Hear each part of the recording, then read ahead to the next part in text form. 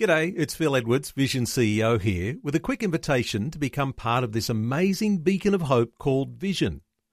Together we can put our love into action to help people of all kinds build or rebuild their lives on the truth of God. Please consider the part you can play during our upcoming Visionathon appeal, remembering that it's your support that makes Vision possible, including this podcast. Audio on demand from Vision Christian Media. It's been said when you forgive someone, you set a prisoner free yourself. But to withhold forgiveness will eat you up inside. Forgiveness isn't letting someone off the hook who doesn't deserve it. Today, Pastor Greg Laurie points out it's really more of a pathway to peace for ourselves. You think you're hurting them by harboring a grudge against them? You know who's getting hurt? You. If you want to live a happy, healthy, and blessed life, learn how to forgive. This is the day when the lost are found. This is the day for a new beginning. Amazing grace, how sweet the sound. Again you hear all the angels are singing. This is the day when life begins. Even in the Lord's Prayer, we say the words, "Forgive us our trespasses as we forgive those who trespass against us." Thomas Fuller once wrote, "He that cannot forgive others breaks the bridge over which he must pass himself, for every man has need to be forgiven." Today on A New Beginning, Pastor Greg Laurie takes us to the life of Joseph, an outstanding biblical example of forgiveness and what fruit can come of that selfless action. We're studying the Bible's great heroes. This is the day when life begins. We're in Genesis chapter 41. The title of the message is The Teenager Who Changed the World. In the story of Joseph, we discover how we can overcome envy, how we can face adversity, how we can resist sexual temptation and have faith in the promises of God. But the most significant takeaway, I think, in the life of Joseph is how to forgive those who have horribly wronged you. And all that he went through, he was able to say to his brothers who betrayed him, and we'll get to that in a moment, "It was not you who sent me here, but God." If Joseph were to have a life verse, this verse hadn't been written when he was alive, because this is the book of Genesis, but if he had a life verse, it would have surely been Romans 8:28. Which says, "So we know that all things work together for good to those that love God and are called according to his purpose." So let's start with him as a kid. He was favored by his father. His dad doted on him, even giving him a special coat. Now, maybe you've heard it called the coat of many colors. That's the King James translation. Actually, what it was sort of a long-sleeve tunic. Something that you would wear maybe to a wonderful event, while his brothers probably had outfits that had cut off sleeves or working in the hot sun. And old Joseph would show up in his super cool coat and kind of walk around them looking at them. And they were very envious. Why doesn't he have to work out here like the rest of us? And then to make matters worse, he rats out his brothers. He goes home and tells on them to his dad, and they're resenting him more and more every day. So much so they think, let's just kill him. Wow, really? Yes. They decided they wanted to kill their young brother. And they were about to do it, but they changed their mind when a group of Midianite slave traders were traveling by, and they sold their brother for 20 pieces of silver. So that brings us to the next stage of Joseph's life as he is imprisoned. He could have felt like God had forgotten him. But the Bible gives us one very important detail. Genesis 39:21, it says, "The Lord was with Joseph." Meanwhile, over in Egypt, in the court of the Pharaoh, the most powerful man on the planet had a very unusual dream. Pharaoh dreamt that he was standing by the Nile River, and out of the river came 7 healthy fat cows gazing among the reeds. And after that came 7 other cows who were ugly and gaunt, and they ate up the 7 healthy cows. And he woke up in a panic. What does this dream mean? So he calls in all of his magicians and people that are supposed to interpret dreams for him, and nobody was able to interpret it. Genesis 41 verse 14. Pharaoh sent for Joseph at once. He was brought hastily from the dungeon. After a quick shave and a change of clothes, he went in and stood in Pharaoh's presence. I had a dream last night, Pharaoh told him, and none of these men can tell me what it means, but I heard that you can interpret dreams, and that's why I've called for you. Joseph boldly responds, here's what it means. You're going to have a time of famine. You're not going to have enough food for your kingdom. So you need to start setting food aside now for when the famine comes. And if you do this, you'll have enough food to get you through the hard times. And you need to put someone over the food supply as you're starting to put it together. All the magicians are saying, me, me, me. And the Pharaoh says, I want you, son. And all of a sudden, Joseph, who was just the night before in a dungeon, is now the second most powerful man in the world, ruling over the food supply of Egypt. Unbelievable turn of events. So Joseph gets married. He has two sons. One he names Manasseh, the other Ephraim. The meaning of their names are revealing. Manasseh means, God has made me forget all of my hardship. And Ephraim means, God has made me fruitful in the land of my affliction. So that sums up his life perfectly. He was not controlled by hate and bitterness. He was able to forgive his brothers and forgive Potiphar and forgive Potiphar's wife. And if the story ended here, it would have been an amazing one. But instead it culminates with one of the most amazing demonstrations of forgiveness ever extended. So fast forward many years, time has passed. Joseph looks like a completely different guy. And what happened was the famine came just as Joseph predicted. And so meanwhile, back home with the family, they're all hungry. And they hear that back in Egypt or over in Egypt, they have a lot of food. So the family of Joseph goes to get food from him, and they show up in his court.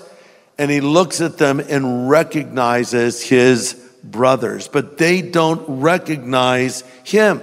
So he starts peppering them with questions about what's going on and asks questions that only a brother would know. And then this amazing scene unfolds, Genesis 45. I'm reading from the New Living Translation, starting in verse 1. Joseph couldn't stand it any longer. Out, all of you, he cries to the attendants. He wanted to be alone with his brothers when he told them who he was. Then he broke down and wept aloud, and his sobs could be heard throughout the palace. And the news was quickly carried to Pharaoh's palace. And then Joseph said, I am Joseph. They were stunned to realize Joseph was standing there in front of them. Come over here, he said. They came closer and he said, I am Joseph, your brother whom you sold into Egypt. But don't be angry with yourselves that you did this to me, for God did it. Underline that. Don't be angry with yourselves for what you did to me, for God did it and sent me here ahead to preserve your lives. I'll stop there. What gave Joseph the grace to make a statement like that? If you're taking notes, here's point number 1. Joseph knew that God is sovereign. Joseph knew that God is sovereign. What does that mean?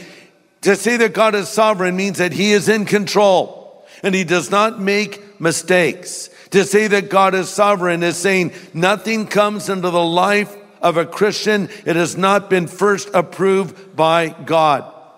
Again, the names that Joseph gave to his own boys say it all. He had really put his past behind him, and he knew God was always in control, even in the hard times. Listen, God is sovereign in your life right now as well. Something's happening to you that is not making sense. The Lord has closed the door, and you thought he should have left it open. But God is in control, and Joseph knew that, and you need to know that, and I need to know that. Number 2, Joseph knew that God is good. So he knew God is sovereign, but he also knew that God is good. Therefore, the things that come into my life by God's sovereignty are ultimately for my benefit and for others. It's for my benefit and for others. Again, as Joseph said to his brothers, you meant it for evil against me, but God meant it for good. Because Joseph loved God, no matter what came his way, no matter how wicked its origin, God would turn it around for good. Back to Romans 8:28. It does not say that God makes bad things good, but what it does say is God brings good things despite the bad. For we know that all things work together for good to those that love God. Notice it does not say we know that some things work together for good, or we know that only the happy things work together for good. No, it says we know that all things work together for good to those who love God. Today, Pastor Greg Laurie is presenting a message called The Teenager Who Changed the World. It's a look at an outstanding example of forgiveness in the life of Joseph. Let's continue. The final thing and the most important thing that stands out in this story is his forgiveness. Forgiving. You know, C.S. Lewis said, loose paraphrase, everyone thinks forgiveness is a lovely idea until they have someone to forgive, right? Oh, yes, I'm all for forgiveness. Forgive me. I know I've hurt you. Forgive me. But then what about when it's time for you to forgive someone that has hurt you? A study on forgiveness found that 75% of those who were surveyed believed that God forgave them for past sins, but of those who were polled, only 52% said they had forgiven others. Houston, we have a problem. What did Jesus teach us in the Lord's Prayer? He said, after this manner, therefore, you should pray, our Father who art in heaven, hallowed be your name, your kingdom come, your will be done on earth as it is in heaven. Give us this day our daily bread and forgive us our sins as what? As we forgive those who have sinned against us, or forgive us our trespasses as we forgive those who have trespassed against us. Listen, forgiven people should be forgiving people. Listen to this. If you want to live a happy, healthy, and blessed life, learn how to forgive. Why? Because life is filled with hurt and disappointments, isn't it? And as you get older, you'll see this for yourself. We've all been hurt in life, and sometimes we don't mean to do it, but we hurt others in life, and that is why I must forgive others. You know, it's interesting. The Bible gives 76 different word pictures for forgiveness. But the main word that is used in the New Testament for forgiving means to release. To release. To release yourself from something. Forgiveness is writing canceled over a debt in Scripture. Canceled. I'm canceling this debt. I'm not going to be held by constraint of this any longer. It's been said when you forgive someone, you set a prisoner free yourself. But to withhold forgiveness will eat you up inside. Studies have been done. I just read one today from Harvard that determined that if you want to be a happy person, number one, winning the lottery will not make you happy. But they said, if you want to be happy, forgive others. They found there's a direct connection between forgiveness of others and personal happiness. Listen, forgiveness isn't giving in to another person. It's getting free of that person. Well, they don't deserve it. It's not about deserving. I'm talking about you right now. You think you're hurting them by harboring a grudge against them? You know who's getting hurt? You. You know, it's like taking rat poison and eating it and waiting for the rat to die. Rat's not going to die. You're going to die. And so when I harbor anger and bitterness toward a person, even if they've hurt me, the person I'm destroying is not that person, it's me, actually. So you must forgive. One person put it this way: the first to apologize is the bravest. The first to forgive is the strongest. The first to forget is the happiest. I like that.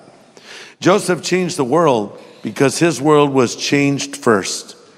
And I wonder if I'm talking to somebody that's bound up in bitterness right now and you haven't been able to forgive. You need to. I think the more you know about God's willingness to forgive you, the more you'll be willing to extend that same forgiveness to others. Heard about a Sunday school teacher who asked her class about forgiveness. She said, kids, what does a person need to do to receive forgiveness from God? There was a short pause, and a small boy spoke up and said, you have to sin. That's not the answer she was looking for. I think she was hoping someone would say, well, you have to repent and be sorry for it. Well, yeah, you have to sin. So we've all done that, haven't we?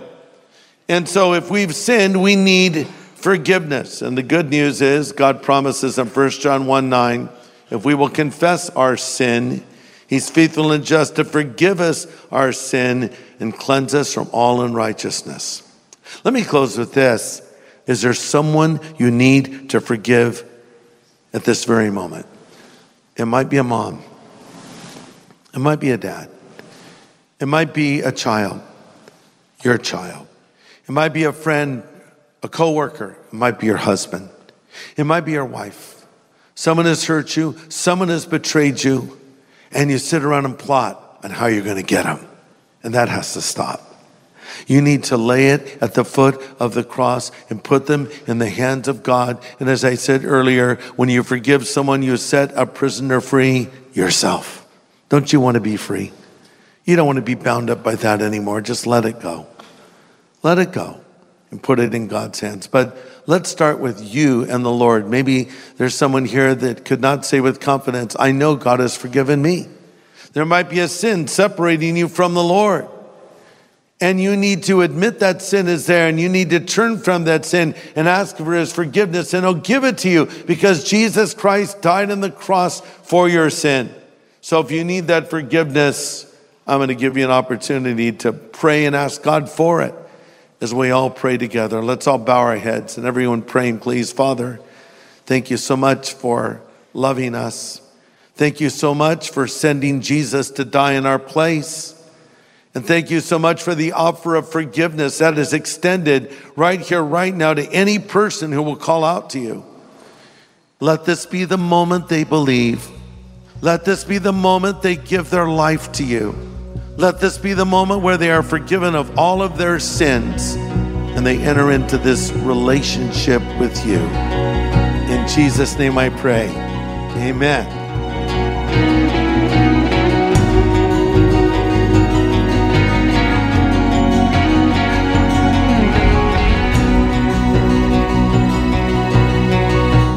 Pastor Greg Laurie with an important prayer with those who want to make a change today in their relationship with the Lord. And if you'd like to do that today, Pastor Greg will help you with that right now. Listen, as you've listened to this program today, maybe something's been happening inside of your heart where you're sensing, I need to do this personally, but how do I do it? And what do I do? Let me help you. It's very simple. In fact, it's so simple you may be shocked. God, this relationship with him is just a prayer away. The Bible says if you will call upon the name of the Lord, you'll be saved. So I'd like to lead you in a prayer where you do just that. You call on the name of the Lord. This can be the moment where you change your eternal address, literally from hell to heaven. Just pray these words. Lord Jesus, I know that I'm a sinner, but I know that you're the Savior who died on the cross for me and rose again from the dead. Jesus, I choose to follow you from this moment forward. In your name I pray. Amen. I know. It's such a simple, short prayer. But you just called on the name of the Lord. And you know what? He heard that prayer. And if you meant that prayer in your heart, he answered that prayer. Now let me help you to get started on the right foot in your new life in Jesus Christ.